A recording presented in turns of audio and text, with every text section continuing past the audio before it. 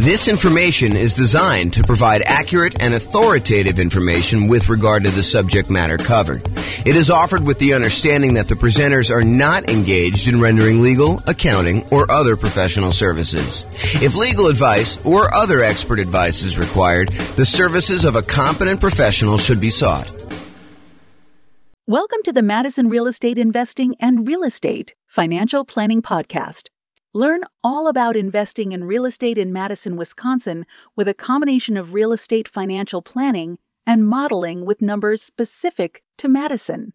Plus syndicated, more generalized recordings of live and pre-recorded real estate investing classes.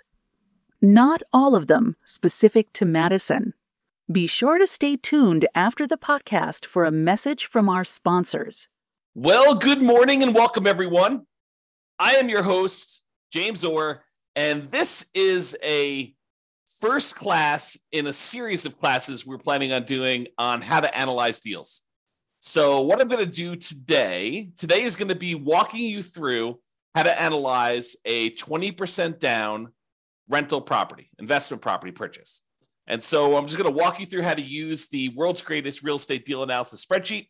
If you don't have a copy of the spreadsheet, you can check the show notes or wherever this recording is. It's also available at realestatefinancialplanner.com/spreadsheet. You'll have to have it emailed to you. That way we can keep you abreast of any of the updates or changes we make or any of the new improvements we make in case there's an error somewhere and we need to get it out to you. That's why we require you to register in order to get it, but it's completely free. All right, so with that being said, let's kind of just jump right into it. And we're going to walk through analyzing deals. Now, realize we're focused specifically on analyzing a 20% down deal. And if you're trying to analyze a deal that's different than this, we're going to cover those in separate classes. So I'm going to try not to go too far off the rails with talking about, if you're doing this type of deal, then we're going to analyze it differently this way. If we're doing this one, we're going to analyze it differently this way. We're really just going to focus in on today, analyzing a 20% down investment property purchase, and we can do the other types of deal analysis in other classes. That's the intent. Also, it's not quite done yet, but by the time most of you will listen to this recording, because I'm going to do it well before it arrives on the podcast, but in the show notes, I'll have a link directly to a deal analysis example of a 20% down property in your city specifically. So I'll do all the analysis for the 300 cities. We'll have those posted to the website. So just go ahead and check the show notes and click on the link, and it will walk you through a web-based version of this spreadsheet using numbers from your particular market. And if you happen to be an expert in your market and you're like, James, your numbers are off a little bit here. Purchase prices are usually this, or, rents are usually this, or taxes are usually this. Go ahead and reach out to me so that I can update those, and it will automatically update that for all the modeling we do and all the deal analysis we do in the future. So that being said, let's jump into the deal analysis. So I just pulled up a copy of the world's greatest real estate deal analysis spreadsheet. I did make a couple minor tweaks. I'm working with version 2023.02. It is May 10th, 2023, as of the time I'm recording this. And so you'll get the most recent version. I'll go ahead and upload it to the website, but I did make some changes since the last update. So you'll see some of those here if you're paying really close attention. All right, so the first thing is let's put in the address. So it's whatever address you're analyzing right now, you could do this. And since this is sort of a sample deal analysis class, I'm just going to put, sample deal analysis class here as the date so that you could see that. This is just a way for you to keep track of what property you're analyzing. That way, when you're saving multiple ones, you know exactly the address you're doing. For most folks, I would say they are not saving deal analysis spreadsheets for deals that they're not buying. So if you go and you're analyzing deals and you realize, hey, look, this is not a deal for me, I'm going to pass on it. A lot of folks are not saving those.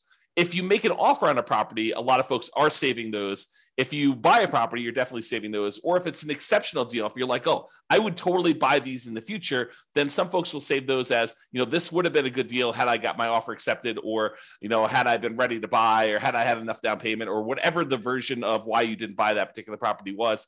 And then you can make some notes here to do that.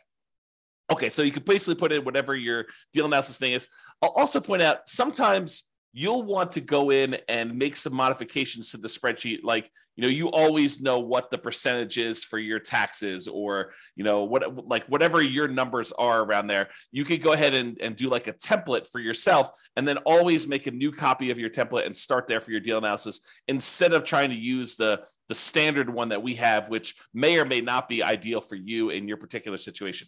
Okay, so do that deal analysis. I'm going to basically analyze the property. It's going to be about $400,000. Whoops, not $4 million. So $400,000, and we're going to buy it for $400,000. Now, if you were able to buy this property at a discount, like let's say you're able to get it for $390 or something like that, you could basically put $390 in here, and the calculations will all be correct when you do that. If you have to pay a premium, if, for example, you think the property really is worth $400,000 and you're able to negotiate you have to bid the property up in order to get it, you would put in a premium here as to what the purchase price was. So you may put in, $405 or whatever you had to pay as a additional amount above what the property is worth in order to do that. And so you may have to adjust some of your numbers if you have to pay a premium on your property. For today, we're going to assume for now that you're able to buy the property for what it is listed for.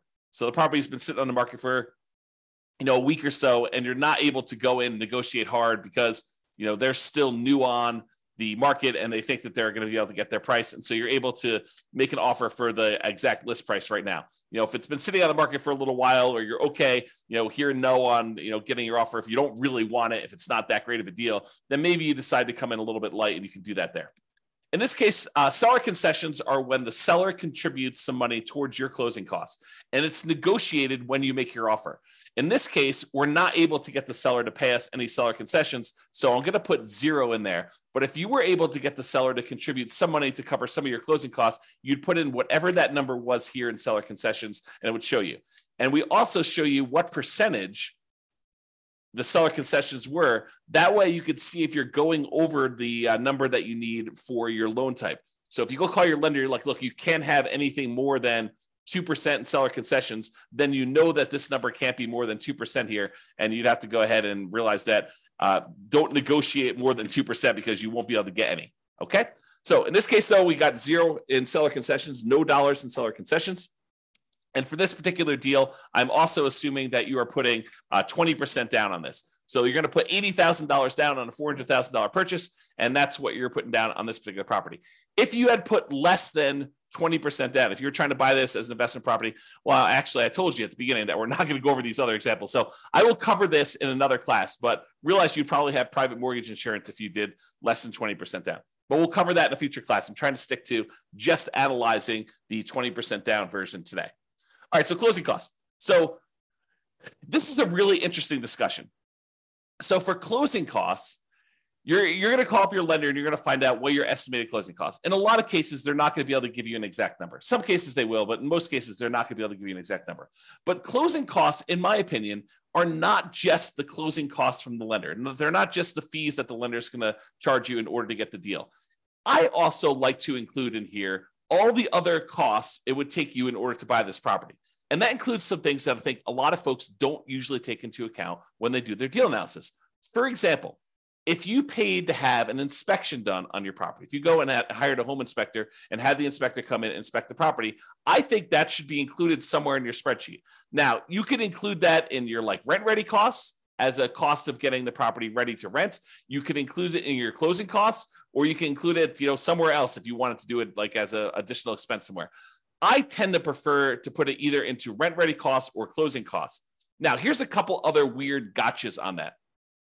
So sometimes you're going to pay for your appraisal not on the closing settlement statement. Sometimes the lender's going to say to you, hey, we need to get an appraisal done. I'm going to send you a link to my portal for you to prepay for the appraisal using your credit card. You're going to go on there and you're going to actually pay for the appraisal there. Make sure you include the cost of your appraisal here so that you actually take into account the cost of it.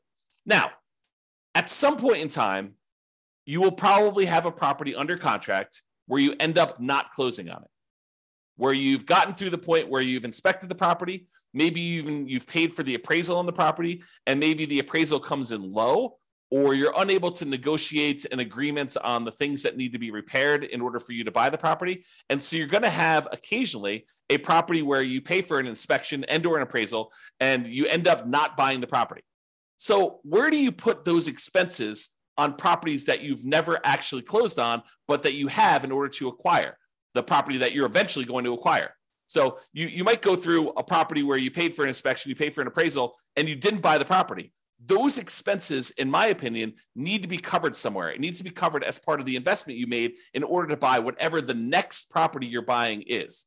So for me, I like to include any previous inspections and appraisals I had to get to the point where I'm buying the property that I'm currently on. So I sort of associate any inspections or any appraisals I have on properties that I'm about to buy the next property with, if that makes sense. Okay. So really the intention is, look, I had to go through this one property that I ended up not buying in order to be able to buy the property that I'm now currently buying. So I need to take into account those expenses there. And I would usually either put those into rent-ready costs or to closing costs. Either one of them works. It's really just covering that expense somewhere so that you know exactly what you have into the deal. Okay. So closing costs, in this case, we're going to assume that it's about 1.1%. You call up your lender and you got those, and you adjust it so that the number, the cash amount you have in the deal is correct, or you have this rent-ready cost. So let's talk about rent-ready costs. What is a rent-ready cost? A rent-ready cost is money you're going to need to spend on the property after you acquire it to get it ready for rent. Sometimes we buy essentially brand new properties, and brand new properties still have rent-ready costs. For example, a lot of my clients buy new construction properties, and when they buy new construction properties, there are things that the builder does not always provide that we need to pay for. Sometimes it's blinds for all the windows. Sometimes it is, fencing for the property. Sometimes it's new appliances, like the builder decides not to include the refrigerator in their deal, or you choose not to pay for the refrigerator from the builder because there's a premium on it. And so you have to decide what you're going to do there. So even for new construction properties, there tend to be things you need to do on a property to get it ready for rent. And usually what we do is we look at the inspection report to get an idea of the things that we need to do to a property to make sure that it's ready to go. You're always going to get, when you get an inspection, you're going to get a list of the things that the inspector believes should be handled, should be addressed on the property. You will be able to negotiate some of those, some of the time, with some sellers to get them to cover those. In a lot of cases, though, you still want the deal and you're not willing to nickel and dime the seller because there's 3 other offers behind you, and the seller's gonna be like, I'm not doing anything. You were the high bid, and we have 2 other offers behind you, all above asking price. And so rather than spend the $3,000 to do the work that needs yours, there's someone behind you that's $500 less than where you are. And so they may choose to not do the repairs. Or you may choose, as part of your negotiation when you make your offer that, hey, look, I'm not going to ask you for all the small stuff. If there's something major that comes up on inspection, then we'll definitely have to discuss that. But if, the inspector says, look, you need to replace this broken faceplate on a light switch, I'm not going to ask you to do that. Right? That's part of your negotiation in order to get your offer accepted. So there are going to be things you're going to need to have done on a property. That's where you put that number in rent-ready costs. You put all the expenses you need to do in order to get the property ready to rent in rent-ready costs right here. And so, even if you're buying a brand new property, you're probably going to have at a minimum $1,000. So, to put $0 in here, I may have had, trying to think about this. I'm going to estimate because there's no way I could do it exactly, but maybe 3 properties in my entire career that had $0 in rent-ready costs. And they were like the exceptional properties where someone lived in a property and every little thing was handled already on the property. It was in perfect condition, better than new, so good that you walk in, you're like, there's literally, I can't spend $1 in here. But that is so rare. In most cases, you're going to have some money that you need to spend on in order to have rent-ready costs. Okay, so rent-ready costs, you put them in there. Now, we're going to go down here in a second. We're going to look at different rents on this property. I'm going to show you what it looks like here. But this would add up if you had cumulative negative cash flow. So let's go ahead and assume for a second that you're only able to get, I don't know, let's call it $2,800 a month of rent on this property. Okay. So now you've got negative cash flow. You put in, we're estimating, it's not true, but we're estimating for this particular property that you have $2,800 a month in rent on it. And you can see from it that you have negative $329 per month in negative cash flow. So what then happens is this calculation, this is actually going to go calculate how much cumulative negative cash flow you have over the entire ownership period of the property. And if you want to see how we do that calculation, I'll go into overrides. We'll show you all what's going on here. So if we go and look up the cumulative negative cash flow, just scrolling down until I find it. So here it shows you what the negative cash flow is per year on the property in the first year.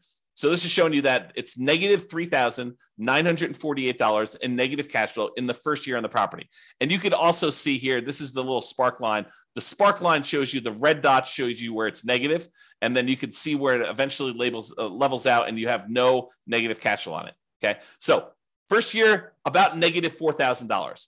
However, in year 2, your mortgage payment stays the same, right? Your principal and interest part of your payment stays the same. Your taxes, they go up a little bit. Your insurance, that goes up a little bit. Your rent on the property goes up a little bit. And so a lot of the expenses on the property, which are tied to our estimate from rent, like vacancy and maintenance and property management, those all go up a little bit. But overall, your cash flow tends to improve because your rent goes up. Let's call it 3%, which is what I think we're using here. But your property, your principal and interest part of your payment remains fixed. And that's the largest part of your expense. So what tends to happen is your cash flow tends to improve over time. In this case, because we had negative cash flow to start with, it becomes less negative. If it was positive, it would become more positive. Okay. So in the first year, we had almost $4,000 negative cash flow. But in year 2, we only had negative $3,310. And in year 3, we only had negative $2,652. And in year 4, we only had negative $1,975. And in year 5, whatever it is, we had negative $1,277. In year, whatever this is now, 6, negative $559. And then by the time we get to this year, year 7, we have $0 negative cash flow. So what the software does is it actually sums up all of these numbers for you and tells you what the total amount, the cumulative total of negative cash flow you have over this entire period until you no longer have negative cash flow. So we estimate that you're not going to have negative cash flow on this property. And what it does is, in order to help you be more conservative in your investment, it says, look, if you're going to have negative cash flow on this property, it is more conservative. It is prudent for you to take the total amount of negative cash flow that you're going to have for owning this property and to set it aside when you buy the property as part of your initial investment. Why do I say it that way? Why do I say that your negative cash flow is part of your initial investment? Because what negative cash flow really is it's deferred down payment. And the easiest way for me to show you this is to show you what happens if you put down more. So we have 20% down right now. If I decide to put 25% down, you can see that the negative cash flow is less. Okay. If I put 30% down, the negative cash flow is less. If I put 35% down, then I have no negative cash flow. So really what negative cash flow is it's saying, look, if you had put 35% down, you wouldn't have negative cash flow at all when you bought this property. But because we're choosing to buy a property with less down payments, we're deferring the down payment that we could have put down up front. Now we're choosing to pay that over time in the form of negative cash flow. Another way of saying it is you could go find a better deal if you could find a better deal. But if you're saying, look, I've gone and I've looked at my marketplace, I've analyzed 100 deals, and this is what deals are in my current marketplace with this interest rate, even if I'm looking for the best deals. Sometimes that happens. You could choose to go to a different market. You could choose to apply some of the 88 strategies we have to improve cash flow. Or you could say, look, based on the criteria that I have, the deals that are available in my marketplace, the interest rate environment that we're in, the rents we're able to get, all of those things say, look, if I put 20% down on this deal, it's going to have negative cash flow. And so really what I have is deferred down payment in the amount of $13,721.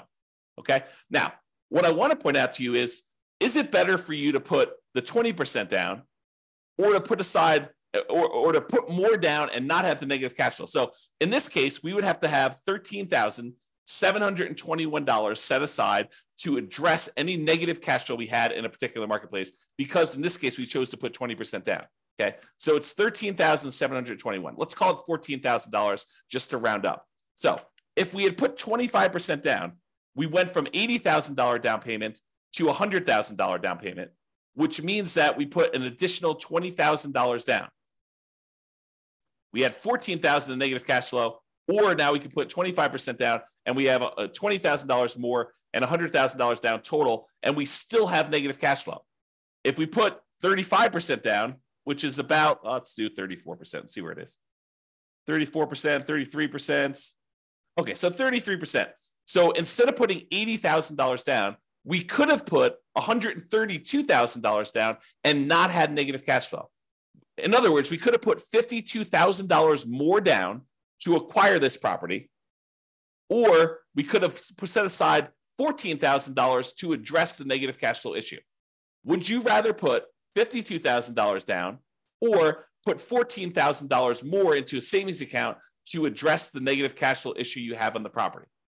The choice is yours, right? Because you could have put $52,000 more down, or you could have put $14,000 aside in order to address the negative cash flow. That's the difference, right? That's the difference between putting it up as down payment or setting it aside as deferred down payment in the form of negative cash flow over time. Okay, so let's go back to 20% down. We've had that discussion.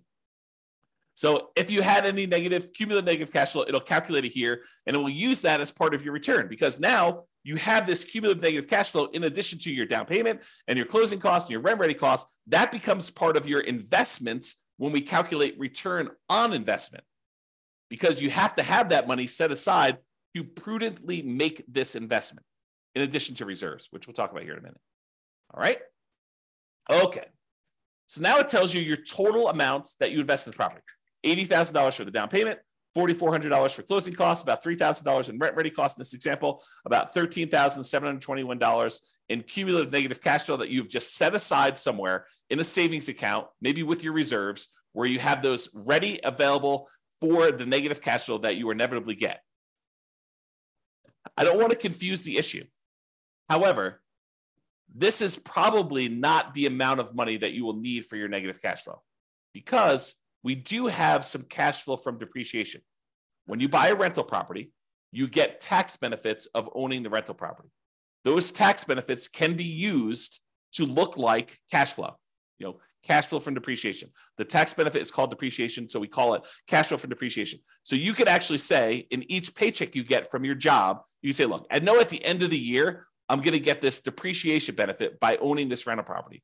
So instead of actually just waiting to the end of the year for my tax return to be done and getting a refund by overpaying my taxes, what I could do is I could go into my job, my employer, go to HR and tell them, look, I would like to make some adjustments to my exemptions because I know that I'm getting about this amount back on my taxes at the end of the year. So I could adjust my exemptions so that I get more in each paycheck that I could then use to address the negative cash flow on the rental property, or to supplement positive cash flow if you were getting positive cash flow.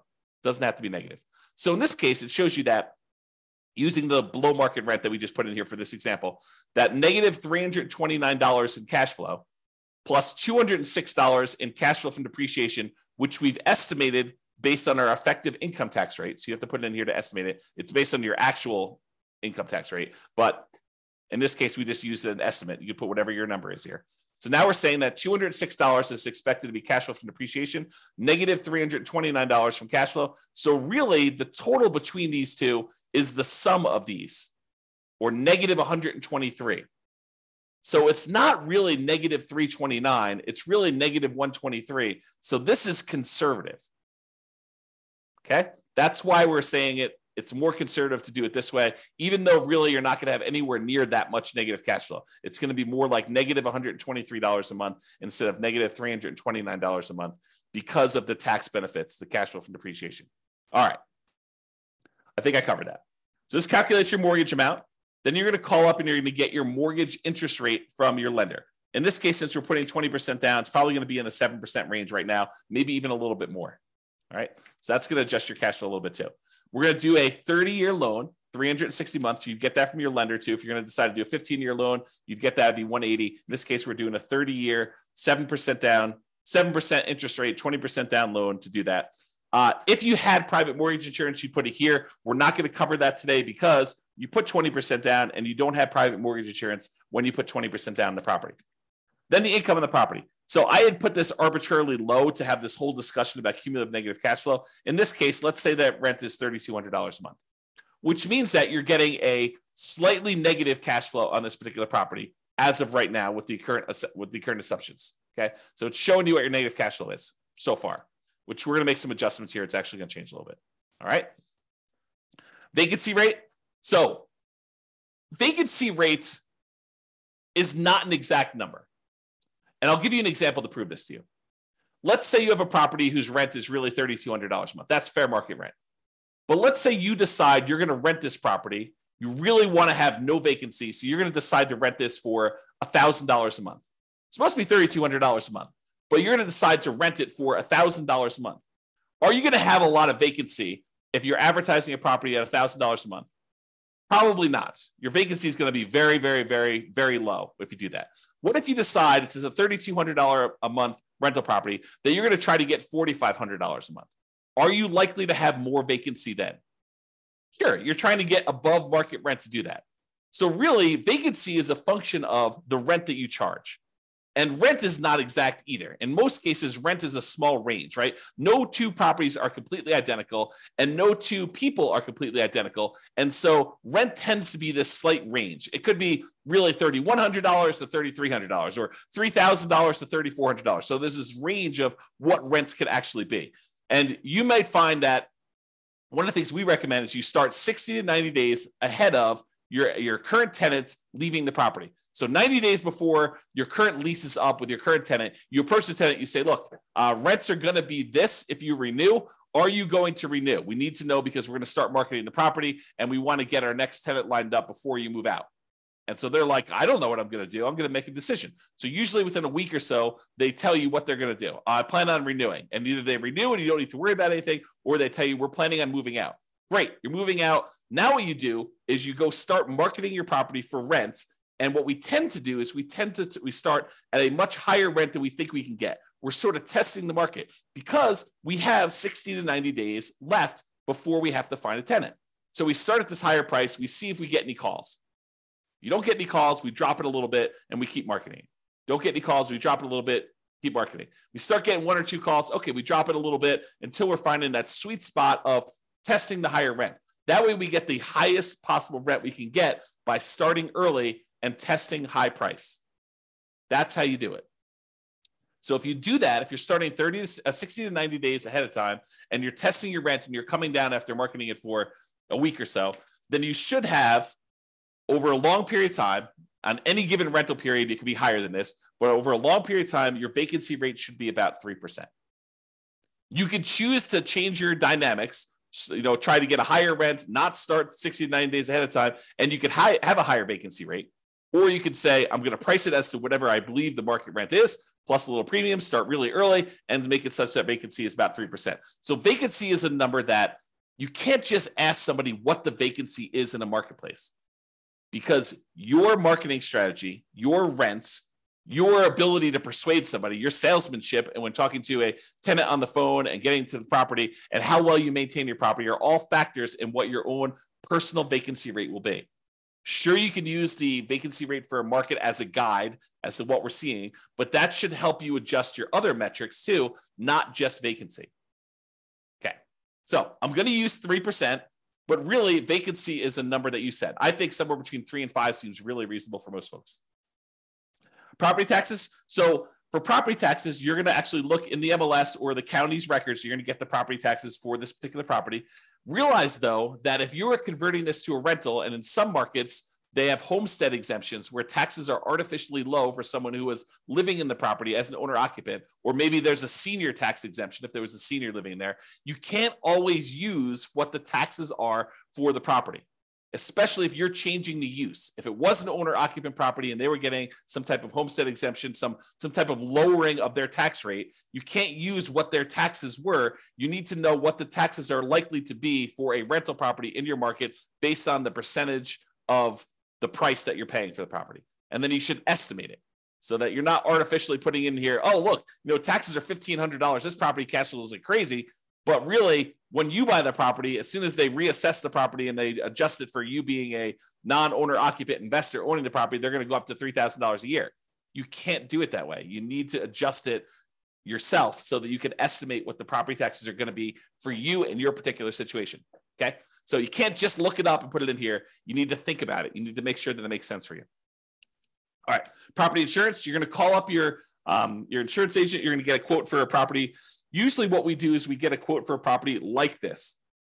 We're looking at, in this case, $400,000 properties. So you're going to talk to your insurance agent and say, look, I'm looking at properties between $350,000 and $450,000. They got these types of characteristics. what is a property insurance quote that I could use for those? And what would it be if it was on the low end, the 350,000 side, or what would it be if it's on the high end of the 450,000 side? And you're going to get an estimate from them.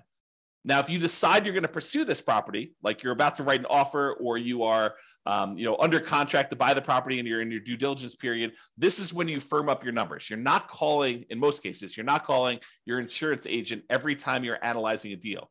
You're not making, 15 calls a day to your insurance agent to get 15 quotes on 15 properties that you're really not super serious about buying. You're just analyzing them to find out if it's a deal you should pursue or not.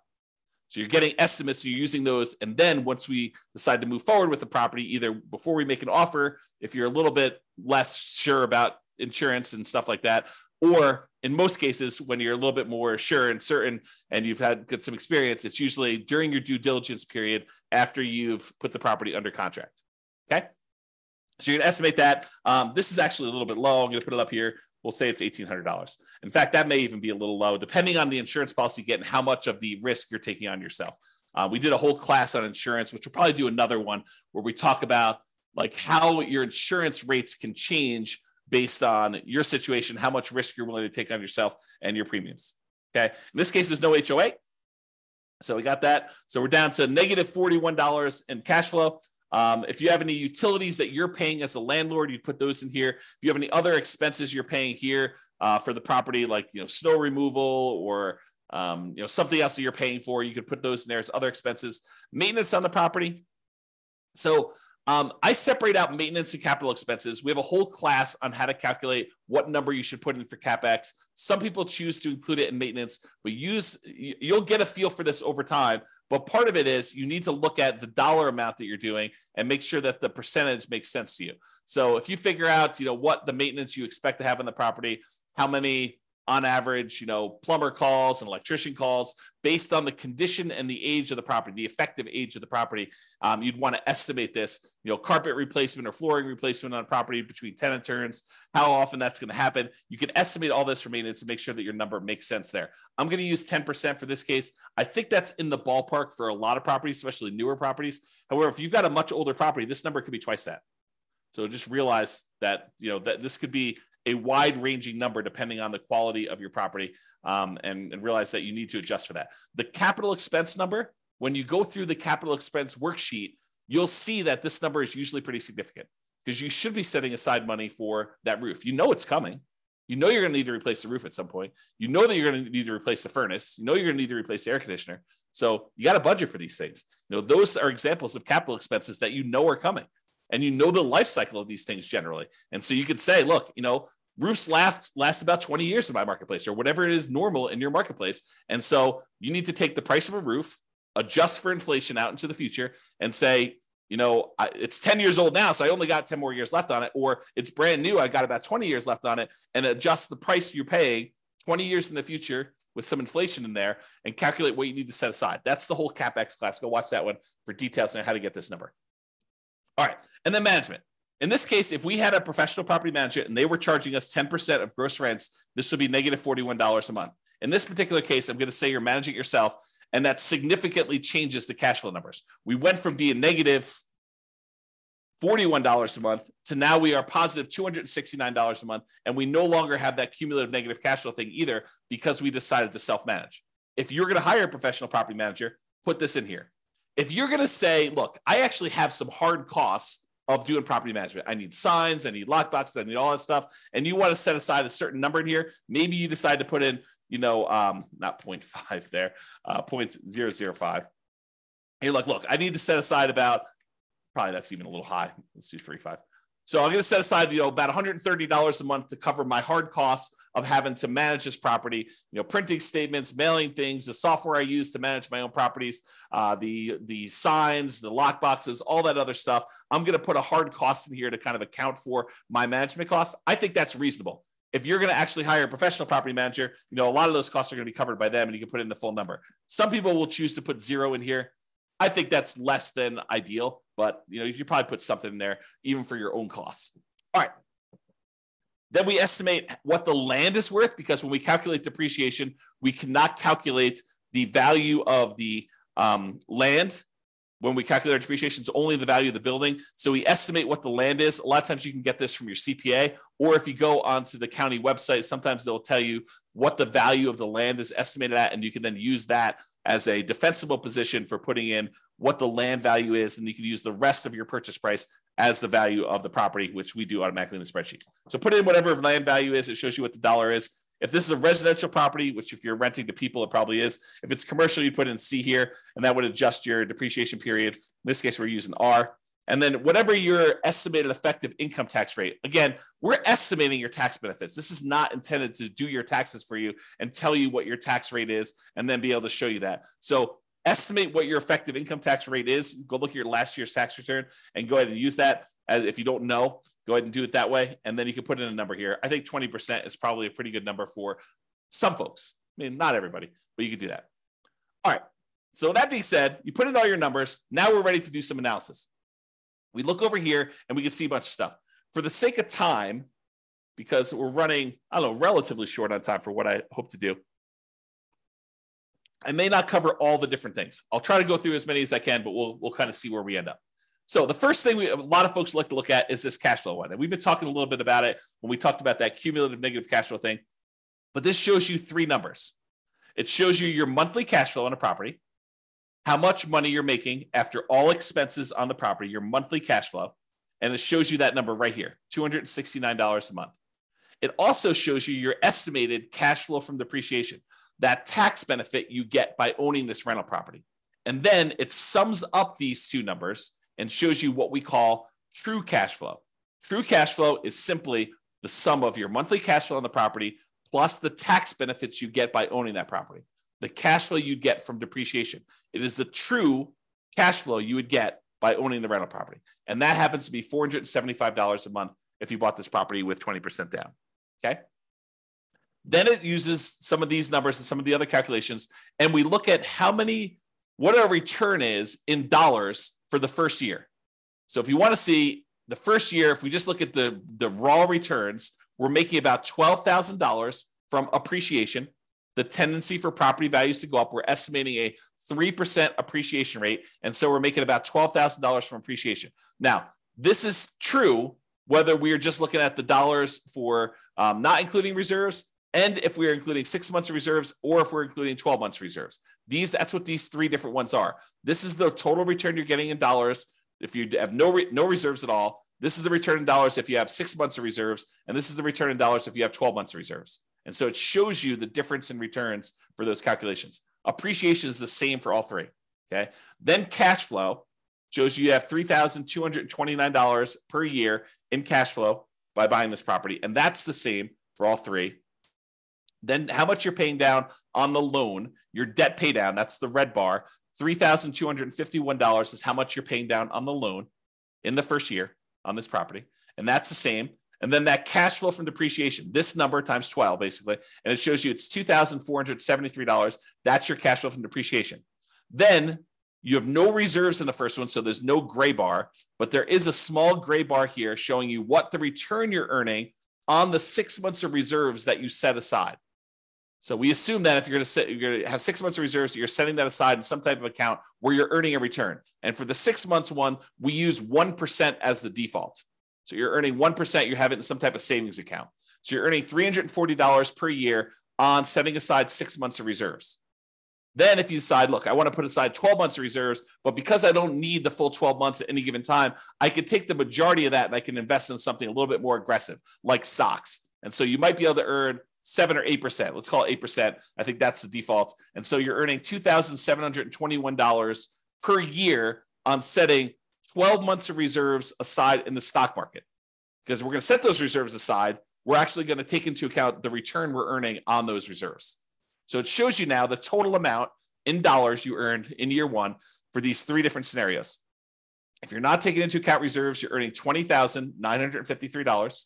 If you put aside 6 months of reserves in a 1% account, you're earning $21,293. And if you do 12 months of reserves, so you're setting those aside in the account at 8%, you're getting $23,674. Okay. So it shows you the dollar amounts of the three different situations.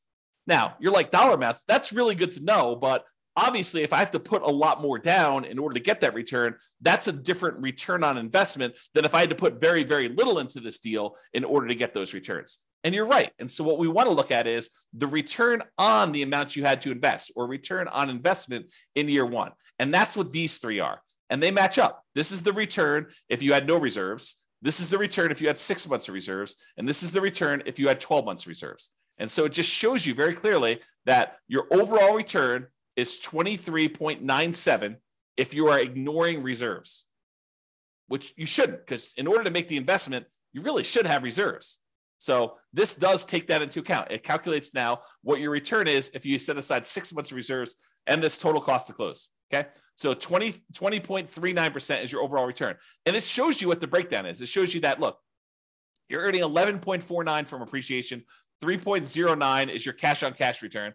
3.11 is the amount of return you're earning from paying down on the debt. 2.37 is the amount you're earning from your cash flow from depreciation. And then I can't even read that. 2 point something, or maybe it's 0.33 for your return from your reserves. And then your total amount is at top. Okay. And then this is the return if you put 12 months in. It's 19.5. So the dollar amount you earned by having 6 months or 12 months of reserves actually increased the more you put aside in reserves. But now the return you're getting on the investment, which includes the reserves in the denominator, actually goes down. So it suppresses your return by having this amount in the denominator, by having this amount that you needed to invest in order to acquire the property. So if you were going to lie at a cocktail party and tell them about how great your return was, and you were going to ignore reserves, you'd tell them 23.97. But that's not true, right? Because in order to invest in this property, you really do need to have reserves. So really, if you set aside 6 months of reserves and you were earning 1% on that, that'd be 20.39. If you were setting aside 12 months, it's 19.5. And if you're like, James, this 8% you're using for the reserves, that's not appropriate. Well, let's go change what that is. So do a search for reserves. And let's see. So here you go. The rate of return you're earning on the 6 months reserves, we have it at 1%, but you could override this. So the rate of return we're earning on the 12 months is 8%. So let's go ahead and change it. Let's say, I'm only really earning 4%. Great. Let's put it 4%. It'll adjust all these other ones. If you want it to go back up to 8% in year 2, you can have it do that. I'll go ahead and leave it out for now. And then we go back here, and provided the software is working, it changes that number for you. So now it recalculates it. It recalculates what you're actually earning on that and what the overall return is. And you can override that for any year. You can override any number, right? You can change the return for that. You can change the return in dollars you're earning. You can do anything you want here and override any of those numbers. That's what all the overrides are for. Okay. Also, the interesting thing about overrides, which we'll cover in a class, probably not soon, but eventually, is because the way it's set up with all these overrides for all these different years, now we could track and see how your investment performs over time. You could put in what your actual appreciation was in year 1. You could actually put in what your cash flow was in year 1. You put in what your actual debt pay down was in year 1 and your depreciation benefit was in year 1. And then we could see how your investment performs because you're using real numbers. So this could be a tool now, not only to do deal analysis when you acquire a property, it could also be your deal analysis over time to keep track of how your investment performs. Okay. And we'll talk about that in another class. All right, so now you're looking at this. And with these 3 numbers, I think for most people, that's what they're looking at to make a determination as to whether they invest. A lot of times they're looking at cash flow. A lot of times they're looking at the returns. A lot of times they're looking at this cash on cash return on investment, which is the green percentage as to how much they invested. And they're looking at overall, is this a profitable investment for me? I'm making $21,000 or so by making this investment. And it's about a 20% return. Is that meet your deal criteria? Is that something that gets you excited about buying this property? For some people, it's like, yeah, that's a lot better than what I'm doing elsewhere. Other people, it's like, heck no, I'm not getting out of bed for, less than 50% return or 100% return. It really depends on you, the types of deals you're doing, the type of strategy you're doing, your marketplace, and the economics that are going on. And so you got to decide what a deal is for you. Okay. So those are the top 3. Let's talk about some other ones. This shows you your returns if you sold the property at this year. So if we look at year 6, you can kind of see the return you're getting is this 3 different returns, but it shows you the range of what they are if you sold the property. And it does take into account the expenses of sale. Your real estate commission going out, your share of closing costs when you sell a property, your depreciation recapture tax, and your capital gains tax rate. So it does take those into account when it calculates your returns when sold. It shows you a simple annualized return on investment number, a compounding return on investment number, or compounding annual growth rate is another way of looking at that, or the internal rate of return if you like those. So it has all three flavors of your return, depending on which one you like, and you can see what the overall return is. And you can see how those diverge over time and what they end up being. Now, you're like, hey, what are you using for the real estate commission going out? Because I'm an agent, I'm only paying half, or, I don't have, I'm not going to have depreciation recapture tax or capital gains tax because of this situation, do 1031 or whatever. Well, we've got the ability to override those as well, right? So you can go look at what those are, and you can say, look, I'm only going to have a real estate license for the next 5 years. So for the next 5 years, it's going to be, 3%. And then after those 5 years, then it's going to go back up to 6%. You can adjust those, and the software will then go do that math for you and show you how it affects your return by doing all that. Okay, so that's why it's designed to do the overrides the way it is. All right, but for now, it's going to be normal. All right, so you can now see all those returns. If you're a cap rate person, you're like, look, James, all this cash on cash is really nice, but I'm really a cap rate guy or gal. I want to see what cap rate is. Great, here's your cap rate. So it shows you cap rate over the first 5 years. It is the gray bar here, 7.19, 7.41, 7.63, 7.86, or 8.1. And this green one is your cash on cash return on investment. And some people like to look at the differences between those. So they're plotted on the same chart for you if you want to do that. These are the same numbers that are here though, right? So we're showing you the numbers for this return on investment number without the reserves. Okay. So these are more traditional non-reserve based calculations of these. Okay. Now, return on true net equity. So this brings up a discussion about what true net equity is. So true net equity is the amount of equity you would get if you sold the property and walked away. This is after your closing costs, after the real estate commissions, after capital gains taxes, and after your depreciation recapture taxes. Because when you sell a property, you don't get the difference between sale price and the amount you owe. That is, while we call that equity, that's not a real number. It's an imaginary number. Because if you were to go to sell that property, well, you're going to take a little off the top for your real estate commissions. They're going to take a little bit for closing costs. They're going to take a little bit for, your capital gains taxes, and they're going to take a little bit for depreciation recapture. So really what you're left over with is a much smaller number. That's true net equity. It's the amount you walk away with after all those expenses of sale. And if you're thinking about it, don't you want to know what the return you're earning is, how much appreciation you earn on that amount that you're going to walk away with? Because if you were going to go sell this property, you'd want to know what return you need to beat with that new investment. And so we want to know what the return we're earning on the small amount that's going to remain when we sell the property. And so this shows you all of your returns for appreciation, cash flow, debt pay down, and depreciation, the cash flow from depreciation. And then it shows you the total of all these. So your total return on true net equity in the beginning is pushing 34% and change. Okay. But over time, your return on true net equity typically goes down because your equity tends to grow, and the returns, even though some of them grow, some of them stay the same, but the returns tend to grow slower than your equity does. And so what happens is it tends to, over time, your return on true net equity tends to decline over time for most of the returns. We'll cover that in another class. Okay. All right. Then these are really easy to cover. I might actually get through this. So these are really easy to cover gross potential income, your gross operating income, your operating expenses, and your NOI, your net operating income. It just shows you your key metrics for year one. If ever you want to see these for any of the other years, it calculates all of them here. So you can go see what right here. Monthly gross potential income shows you that. Monthly gross operating income, annual gross potential and annual gross operating income. Then it calculates a whole bunch of expenses on here, shows you your annual operating expenses and your net operating income on all these. And so you can go look at them. And if you wanted to override any, if you're like, hey, look, my net operating income in year two was this, you can go ahead and use any of the overrides for any of these numbers, honestly. I basically made everything overrideable so that you could override whatever you want. All right, so it does all those. Then your annual non-loan expenses, how much you're putting aside for vacancy, how much you're losing for vacancy, really. Property taxes, what you're paying for that. Insurance, your HOA costs, any utilities you're paying as a landlord, any of these other two expenses, the maintenance you're setting aside for the property, CapEx, if you're setting aside money for CapEx, and then what you're spending on property management. So that's all there showing you for year one. And of course, you can go look at overrides to see any of those other years if you want to as well. And then finally, this equities and cost to access equity. So ignore the dotted lines for a second and just look at the solid lines that are going up to the right.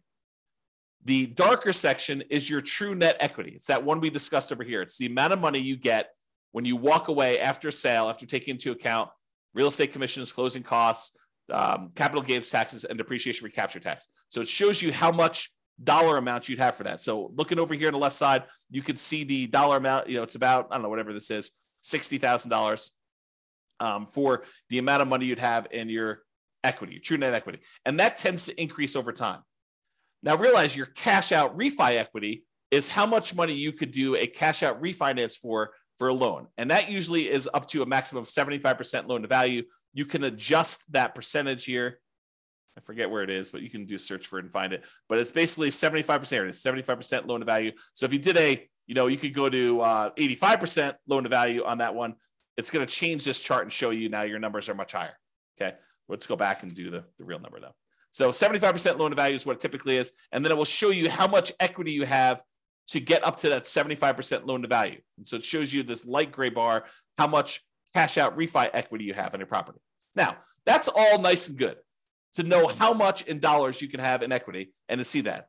What's more interesting though is how much money did you need to spend to get at that equity? What is the cost to access that equity? Because if you're able to pull out $5,000, but it costs you $5,000 in refinance costs in order to get at the $5,000, that's really expensive money. And so these dotted lines show you, they use the scale on the right, but it shows you how much it costs you to get at that money. So for example, the cost to access true net equity is about 45% of the equity you have in there.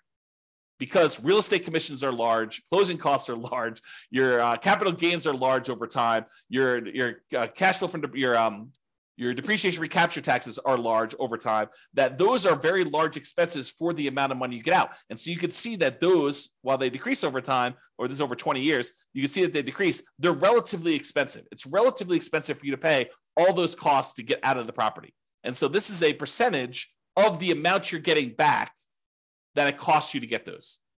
Okay. And then this other dashed line shows you the cost to access your cash out refi equity.